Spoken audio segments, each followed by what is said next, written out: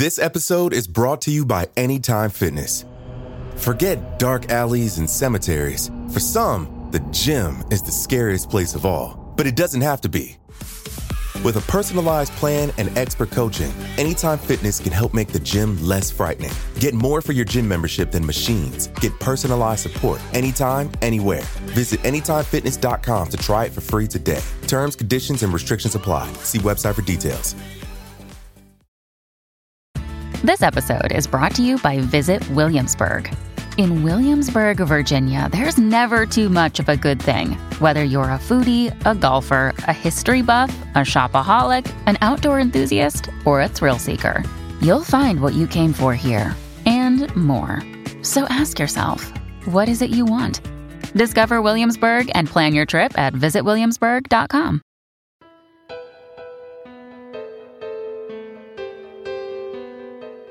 We hope you enjoy this episode from our series, Famous Fates.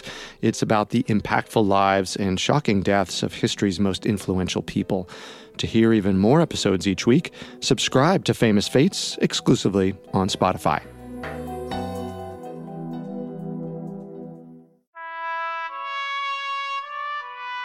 You see, Plato, no one wishes to be evil.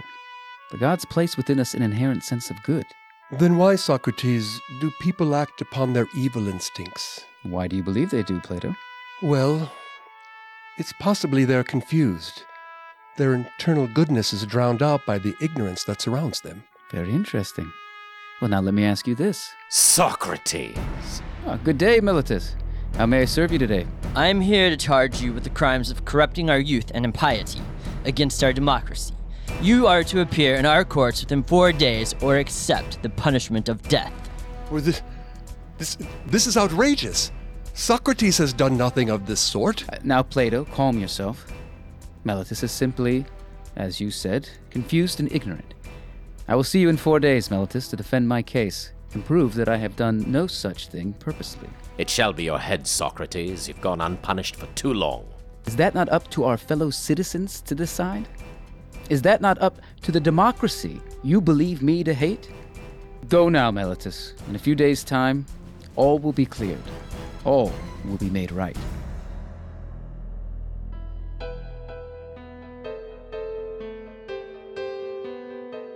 Hi, I'm Vanessa Richardson. And I'm Carter Roy.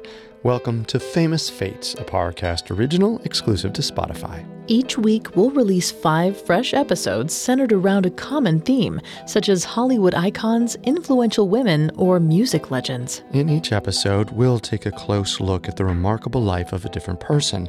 With the help of voice actors, we'll dramatize their incredible lives, reimagining their greatest and weakest moments. Then we'll examine their controversial deaths. Some deaths came too soon, some remain shrouded in mystery, and some changed the world forever. Today, we're covering Socrates, one of the fathers of Western thought. He was a Greek philosopher who lived in the 400s B.C.E. Socrates believed in provoking people into bettering themselves and society, but it was this very attitude that led to his execution.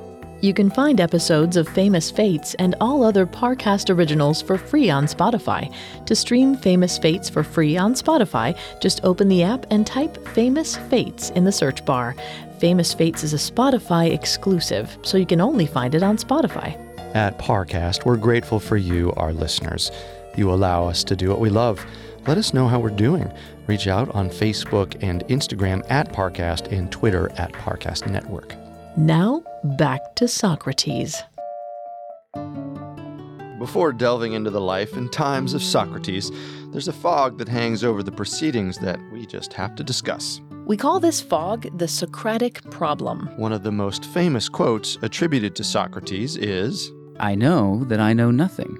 But what we know is that we essentially know nothing about the life of Socrates. See, much of Socrates' life is shrouded in mystery, mostly because works about Socrates from his own lifetime are extremely rare. Socrates himself didn't believe in writing. Socrates, sir, should we not be writing down your ideas? Should we not find a way to get your brilliance out to the public? It is foolish, Plato, to try to make real outside the mind what can only exist inside of it. To make an abstract thought into something manufactured is a futile effort. But, sir, And besides, writing will only make us more forgetful. I don't understand. How can creating something permanent make you forget? Because you begin to only rely on the world outside your brain. You begin to focus solely on what you have written, and you no longer allow your mind to change and grow. Your mind only grows weaker and weaker, and soon enough, you've forgotten why you wrote anything down in the first place. I see. The only person to write about Socrates during Socrates' lifetime was the playwright Aristophanes, who featured him in his comedy The Clouds. Aristophanes, however, was a writer of parody and depicted Socrates as a dirty, money-grubbing old man who corrupted the youth of Athens. Think Austin Powers if it was set in ancient Greece and starred Socrates as Dr. Evil. Definitely not how our other main sources on Socrates depict him. Those other main sources being Socrates' most noted pupils, Xenophon and Plato. In what became known as the Socratic dialogues, Xenophon and Plato both used prose-style writing, portraying Socrates as a character leading a discussion about his life, work, and philosophies. Plato especially contributed to the legend of Socrates.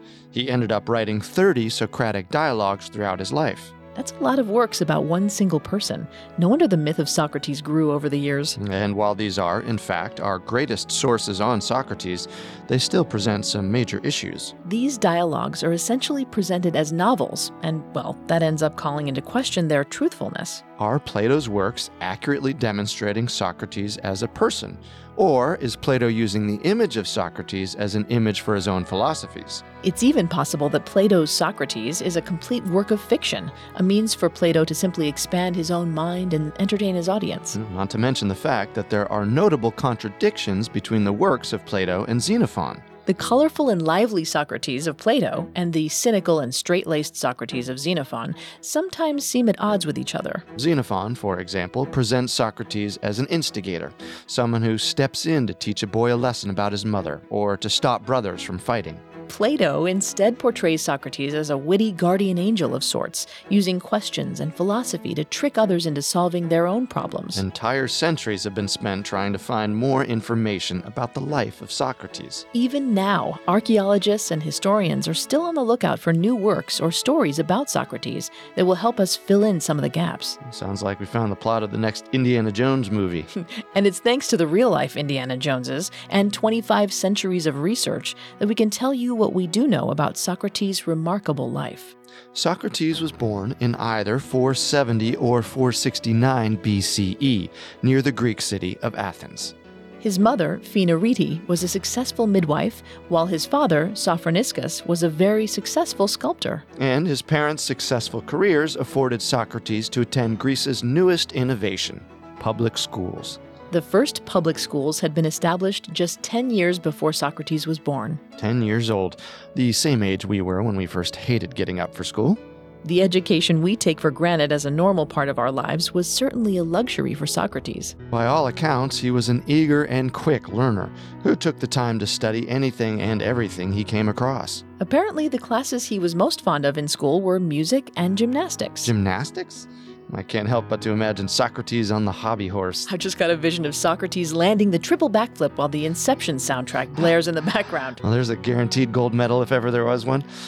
This early education shaped the young Socrates and opened up his mind to the new possibilities that would make him famous. But nothing shaped Socrates' early interest more than the Great Panathenaea. The Great Panathenaea was a 12-day festival where all of Athens' greatest poets, artists, and athletes would gather and celebrate the goddess Athena. Think of the Olympics, but for the arts and not broadcast on NBC.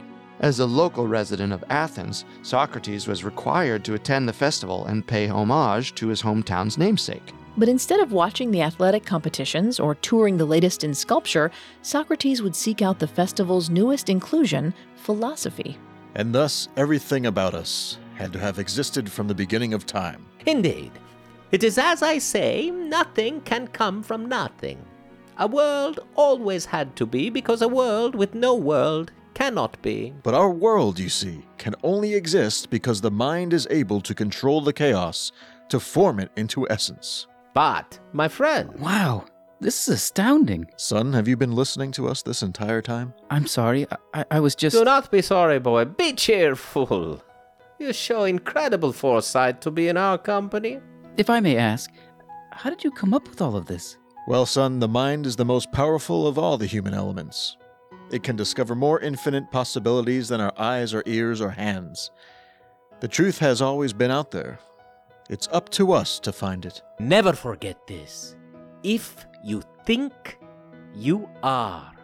As long as you can think, you will find the way of the truth. Socrates would rush home from these Panathenaea events, seeking out as much information about the philosophers he met as he could. But philosophy was, for now, simply a hobby, and unfortunately, not much else is known about the childhood of Socrates. The next major milestone in Socrates' life came in 450 B.C.E., around his 18th birthday, when, by Athenian law, he was required to begin military training. It was not long afterwards that his father passed unexpectedly, forcing Socrates to take over the family stonemason business. The young Socrates was now spending all of his time going between his military duties and his sculpting duties. And allegedly becoming a more successful sculptor than his father ever was. Many of our earliest sources on Socrates credit him as a fantastic sculptor. In fact, a statue of the Three Graces, which stood in the heart of Athens for 2 centuries, was credited as a Socrates creation. In another life, he could have been in the same breath as the greatest Greek and Roman artists.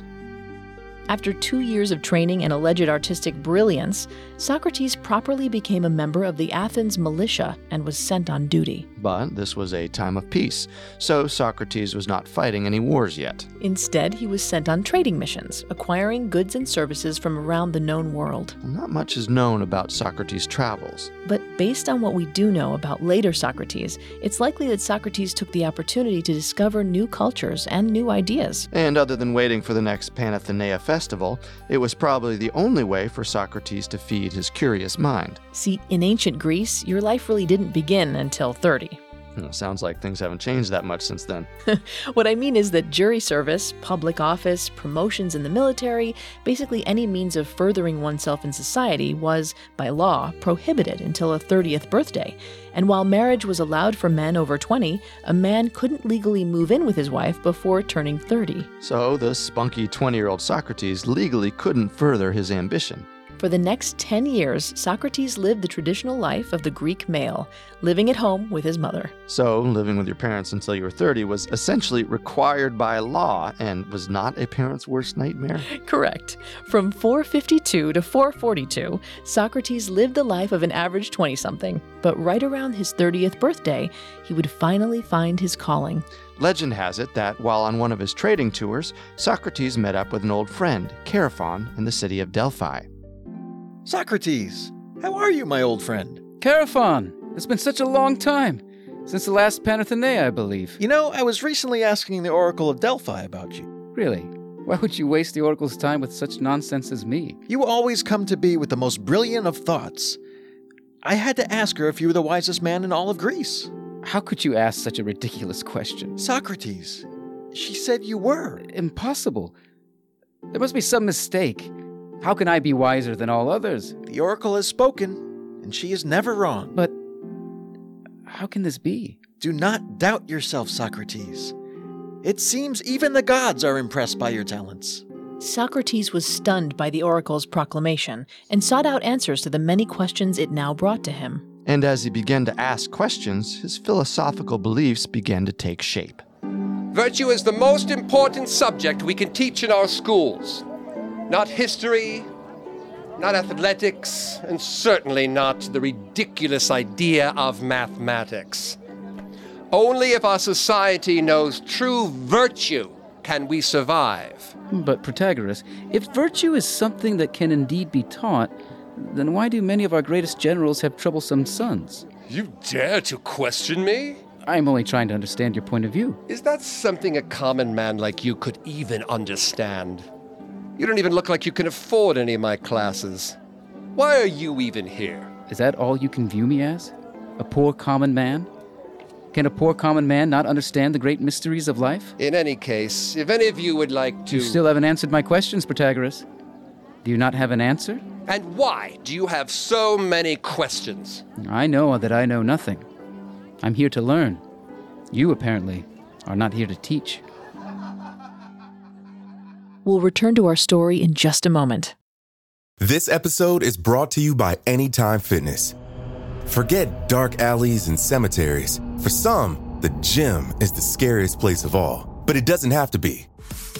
With a personalized plan and expert coaching, Anytime Fitness can help make the gym less frightening. Get more for your gym membership than machines. Get personalized support anytime, anywhere. Visit AnytimeFitness.com to try it for free today. Terms, conditions, and restrictions apply. See website for details. Now, back to Socrates. Socrates found zero satisfaction in the current crop of Greek philosophers and continued to question their theories, hoping to find inspiration.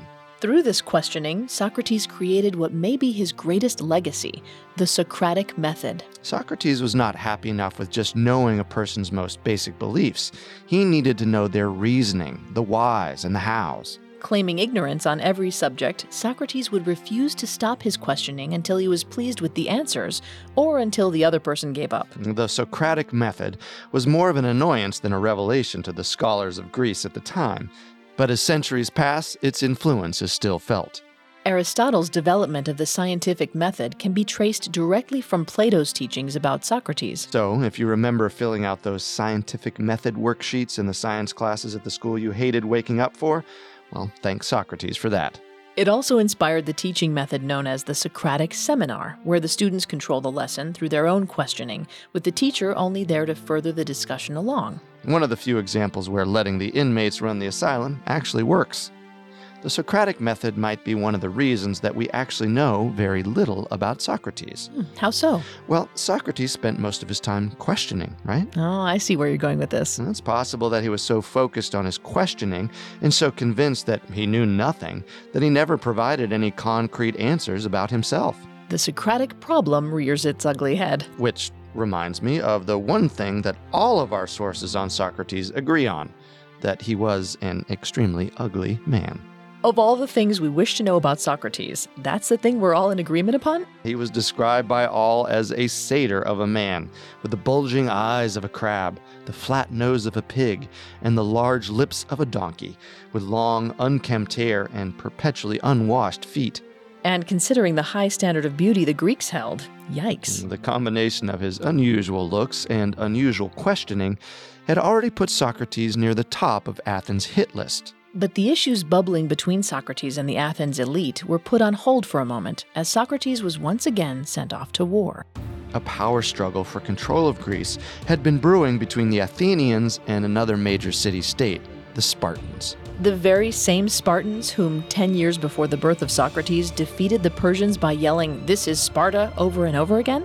It's a little more complicated than that, but it is true that after claiming final victory over the Persians, the Spartans continued to gain strength and power, and viewed Athenian democracy as an inferior form of rule to their oligarchy.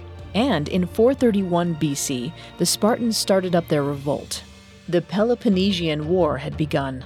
For the next 30 years, the Spartans and the Athenians would engage in a grueling series of battles, sneak attacks, and political miscalculations.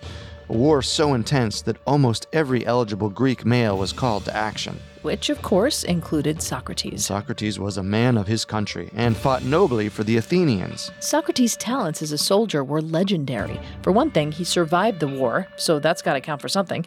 But he also was a noted war hero and a warrior who would go out of his way to save the lives of his fellow men. Watch the flank on the left. Socrates! Where are you going? General Alcibiades is down. I see a path to saving him. If I am to do it, I must do it now. But if they catch you on the right, you'll be through. Our only path to happiness is through acting on true virtue. This is as virtuous a situation as I may ever see. Fine. I'll cover you as best I can. Good luck. General Alcibiades! Hurry! We must get you away from here! Socrates, why did you risk your own life for mine? We can discuss and debate these matters later, General. For now, we must leave, before there are no more lives for us to risk. You're a good man, Socrates. Calling Tom Hanks and Steven Spielberg, Saving Private Socrates is your next big hit. Between Saving Private Socrates and our Indiana Jones pitch, I think we've got the next 5 years of Spielberg's career. Do you think Matt Damon would make a good Socrates? Yeah, I guess we'd have to change the definition of the word ugly. Okay, back to actual Socrates then. Socrates found himself involved in some of the Peloponnesian War's biggest battles, but these 30 years weren't just filled with valiant efforts on the battlefield. Well, Socrates had lengthy periods where he was off duty and back in Athens, where he would continue his questioning ways. And had started to gain a following among the youth of Athens. Socrates' questions would fluster and embarrass his fellow philosophers, whose unrivaled intellectual power was now suddenly rivaled. In many circles, Socrates was seen as mocking his contemporaries. Like a Stephen Colbert of ancient times. Yeah, that's one way to put it. These young men were amused as Socrates made a fool of their elders, and as a bonus, were genuinely engaged by the new ideas Socrates' questions presented. There were many who wished to be taught by Socrates, following a long tradition of Greek teachers and students, and Socrates was just as eager to teach. The marketplace is busy today. If I cut across this alley, I should be able to avoid most of it. Sir, excuse me, your stick is in my way. I shall let you pass, but only after you answer my questions. Sir, I really must be going. Once you answer my questions, you're free to go where you please. Okay, I will answer your questions. Where do they make the freshest meats? If you were to head down this road, then left all the way down to the statue of Hermes, you will find the freshest meats. Where do they make the most intricate woven blankets? Most likely by the bathhouses on the other side of town. Where do they make men of the highest virtue? I do not know the answer to this. Then come and follow me. Wait, you're Socrates, aren't you? I am. And what is your name? Xenophon, sir. Xenophon. Do you wish to follow me and learn to be a good and honest man? Of course. Then let us go. Socrates' following continued to grow, with men like Xenophon and Plato keen to consider his every question. But the elders and leaders of Athens did not view Socrates as the next great genius. They only saw him as a dangerous outcast. Socrates was basically an anti-Athenian and lived his life against what the average Athenian normally stood for. For one, he refused to accept any money for his teachings and had long given up his father's stonemason business. Instead, he chose to live a life of poverty. For a society where everyone's ultimate goals were fame, fortune, and power, this was a strange sight. The fact that Socrates neither pursued a life of labor nor a life of political fame would be offensive to some Athenians. To emphasize his choice of poverty, he refused to bathe, wear shoes, or cut his already unkempt hair, which only added to his infamous ugliness. Well, that last one would be especially troublesome if you consider that long hair was more of a Spartan style than one of Athens. Probably not in the best taste to have that hairstyle during the war, but more so than his looks, his ideas were beginning to throw Socrates into hot water. Socrates was an equal opportunity questioner. Men, women, the youth, the elderly, the rich, the poor, even slaves were all subject to Socrates' curiosity. Socrates even credited 2 women as the most important teachers in his life. This was absolutely sacrilegious in Athenian society. And Socrates didn't minimize the importance of these women either. One, a priestess he attributed with teaching him everything about love, and the other, the wife of an Athenian general, told him everything he could learn about rhetoric. 2 constant subjects of Socrates' discussion, as portrayed by Plato. Socrates found value in all voices, an idea very ahead of his time. It was an interest founded in another idea that miffed the Athenians. Socrates claimed that he was a messenger of the gods. I used to question why the oracle had proclaimed me to be the wisest man in Greece. How could I be wise when I know nothing? But I have now realized this was the oracle's point. I am the only one wise enough to realize my own ignorance, and it has become my duty to bring this wisdom to Athens. As my internal voice, the voice of the gods, demands, I must follow. Well, this was no light matter. The gods were everything to Athens. Claiming to hear a divine voice put one under high scrutiny. It would be one thing if you aspired to a higher position in society after hearing divine voices, but to seemingly have no ambition like Socrates, it was blasphemous. But what really contributed to the downfall of Socrates was something that was completely out of his power, the political upheaval that surrounded him. That 30-year Peloponnesian War ended with Athens in the loss column, and with Sparta now the center of power in Greece. Athens was in chaos. The center of the world was now so far from the center, it was on the outer reaches of Pluto. Or Hades, since we're talking about Greece. So there was a ton of political infighting and hostile takeovers. The once proud Athenian democracy was crumbling, and Socrates somehow kept finding himself in the middle of it. Near the end of the war, Socrates was selected by lottery for the only public position he ever held, the epistats. Think a one-man Supreme Court, an overseer for the Greek justice system. And during his period as the epistats, Socrates was faced with a very big and controversial case. 6 Athenian generals were being tried for abandoning their men. They insisted that they went after a retreating Spartan navy and that their men were already dead. But the Athenian people, in the midst of their political strife, were out for blood, looking for someone to blame for the losing effort against Sparta. They called for the heads of these generals and put enough pressure on the General Assembly to sentence them all to death. A sentence that was overturned by the one man who could, Socrates. I will do nothing that is contrary to our law, something that this trial has been for its entirety. Trying the generals together for a crime unjustly put upon them goes against every tradition our city has set forth. Therefore, I announce this trial to be illegal, and no vote for the sentence shall be held. Kill them all! Kill them all! If you wish to prove the virtues of this city and the fairness of our government, you may try them again as individuals. But as we stand here now, my decision is final.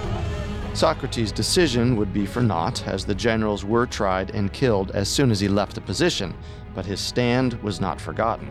There were worries about Socrates and the influence he could have, but for now there were more pressing matters on Athens' door. Soon the democracy officially fell, overtaken as a group of 30 men seized power and began a bloody and tyrannical regime. The 30 tyrants, as they would later be known, restored the oligarchy. And really, there would not be a better name for them. You're not kidding. During their brief period of rule, they murdered 5% of the Athenian population. That is a lot of killing. Roughly 7,000 people's worth. Certainly a statement maker. They were a paranoid group looking to keep their power by any means necessary, and they too saw Socrates as a threat. They first tried to ban Socrates from talking to any man under 30. A very specific and very hard to enforce law. Indeed, that strategy did not work, so their next plan was to corrupt Socrates in the eyes of his followers. Many of Socrates' students had been following him for years at this point.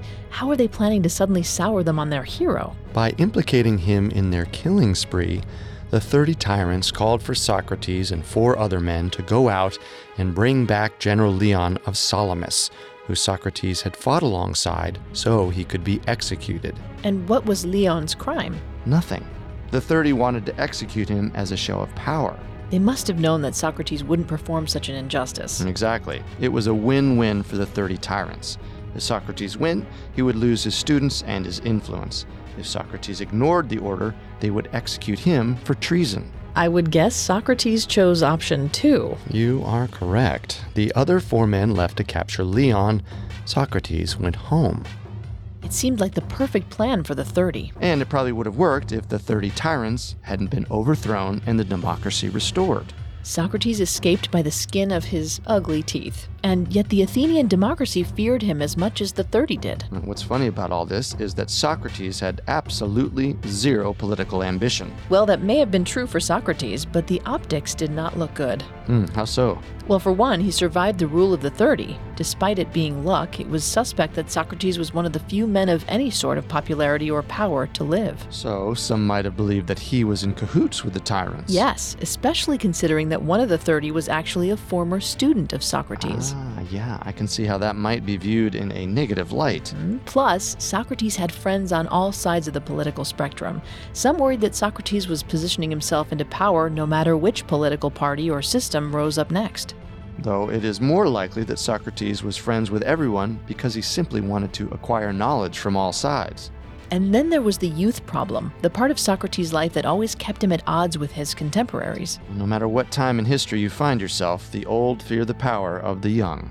And in a time of political instability, seeing a man with that much of the town's youth in his corner was another political shift waiting to happen. Be it to make an example out of him or because they genuinely feared him, Socrates was arrested in 399 B.C. on the charges of corrupting the youth and opposing democracy. Many of Athens' most respected speechwriters offered to defend Socrates for free. Socrates was adamant about defending himself, a highly unusual practice. And this only added to the view of Socrates as a highly unusual man. Most citizens in court would have simply begged for mercy. Socrates, defying all convention, argued for his own importance. And you claim, Socrates, that you do not seek any power? I do not. Not in the way that you would think of it. I am but the gadfly of Athens. A gadfly? Just as the gadfly bites the horse into action, so do I sting the city of Athens into furthering our society. Quiet. Now, Socrates, what makes you think we need change? I have tried to push this city beyond its obsession with wealth and fame and political relationships. My questions make Athens consider its morality and the state of its eternal soul, to seek true justice and true goodness, and to examine the unexamined life. That is my role. That is my power.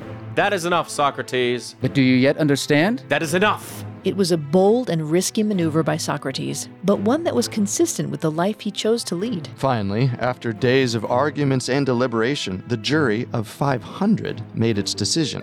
This court finds Socrates guilty of all charges, the punishment of which is death. Now, as per our tradition, Socrates, you are free to argue to the court an alternate form of punishment. Well, I feel as if our government should pay me a significant wage. And I should also obtain free meals at the Prytaneum, just as our Olympic athletes do. It is only fair after all the work I've done for Athens. You dare mock our trial? I only speak the truth. The sentence of death remains. The verdict is final. We'll return to our story in just a moment. Now, back to Socrates. Perhaps asking to be considered a hero at your own trial was not the best of strategies. But perhaps it is also the best way to define Socrates, a man who saw everything in a different light, no matter what the consequences might be. Well, despite last-minute attempts by his followers to change the penalty, it was to no avail.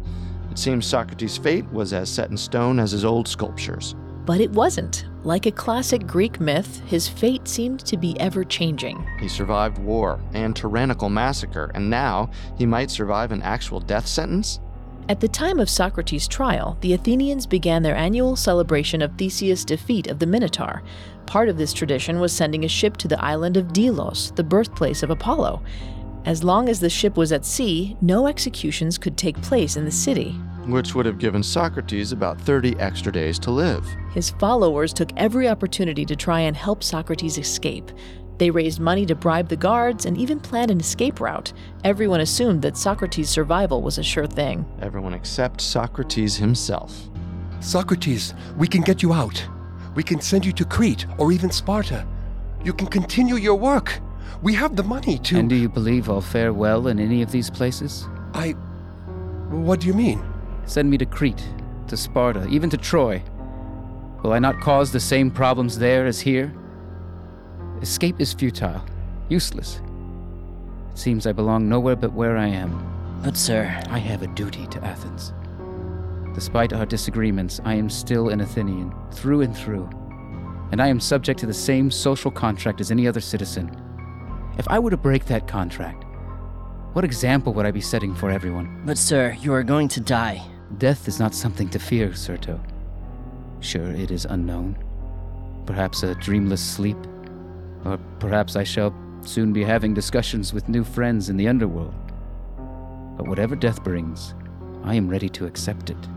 As soon as word got to Athens that the ship had reached Delos, Socrates was given a cup of poison hemlock to drink. He drank from the cup and proceeded to walk around his jail cell until his legs felt numb, at which point he laid down and let the poison flow to his heart. I can feel my soul escaping. It feels wonderful.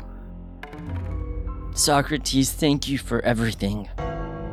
Serto, we owe a rooster to Asclepius. Please, don't forget to pay this debt. Socrates! Socrates! He is gone now, Serto. Let him rest as his soul journeys to the beyond.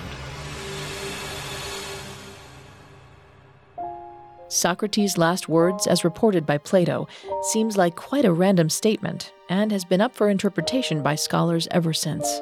Asclepius was the Greek god of curing illnesses. It's likely that Socrates was feeling death as a cure for his pure soul, a soul no longer stuck on earth. Some modern scholars offer a different interpretation, that Socrates believed the only way to cure Athens of its ills was Asclepius himself. Or maybe Socrates actually owed a sacrifice and simply forgot about it until death. Like remembering you forgot to get milk right after you get home from the store. Well, whatever the meaning of those words was, Socrates was dead at the age of 71. But his legacy was not. In the immediate aftermath of his death, many of his students formed their own schools to continue the teachings of Socrates. The most famous of which was Plato's Academy, which influenced and changed education technique for years to this very day. And at the Academy, Plato taught everything new about Socrates to Aristotle, who then taught these same lessons to Alexander the Great, who then took over the entire world. On the back of Socrates' teachings, of course. The legend of Socrates only grew as more and more schools of thought were inspired by his ideas. Scientific philosophy, cynicism, Stoicism, Socratic irony, Platonic love, even the formation of the United States government were all influenced by Socrates. In fact, Socrates was so significant in developing the study of philosophy that we divide the history of the subject into pre-Socratic and post-Socratic terms. When you have eras named after you, you know you're a pretty big deal. And that's why we're so determined to find answers to the Socratic problem. It seems there is still so much we can learn from Socrates, a man who changed the world only by following his own path.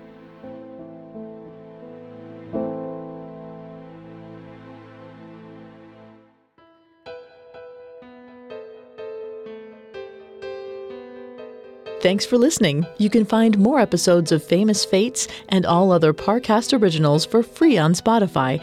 Famous Fates is a Spotify exclusive. Not only does Spotify already have all of your favorite music, but now Spotify is making it easy for you to enjoy all of your favorite Parcast originals, like Famous Fates, for free from your phone, desktop, or smart speaker. To stream Famous Fates on Spotify, just open the app and type Famous Fates in the search bar.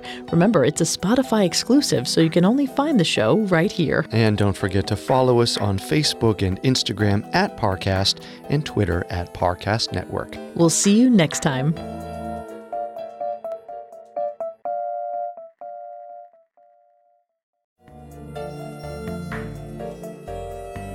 If you want to hear more episodes like this, subscribe to Famous Fates, available exclusively on Spotify.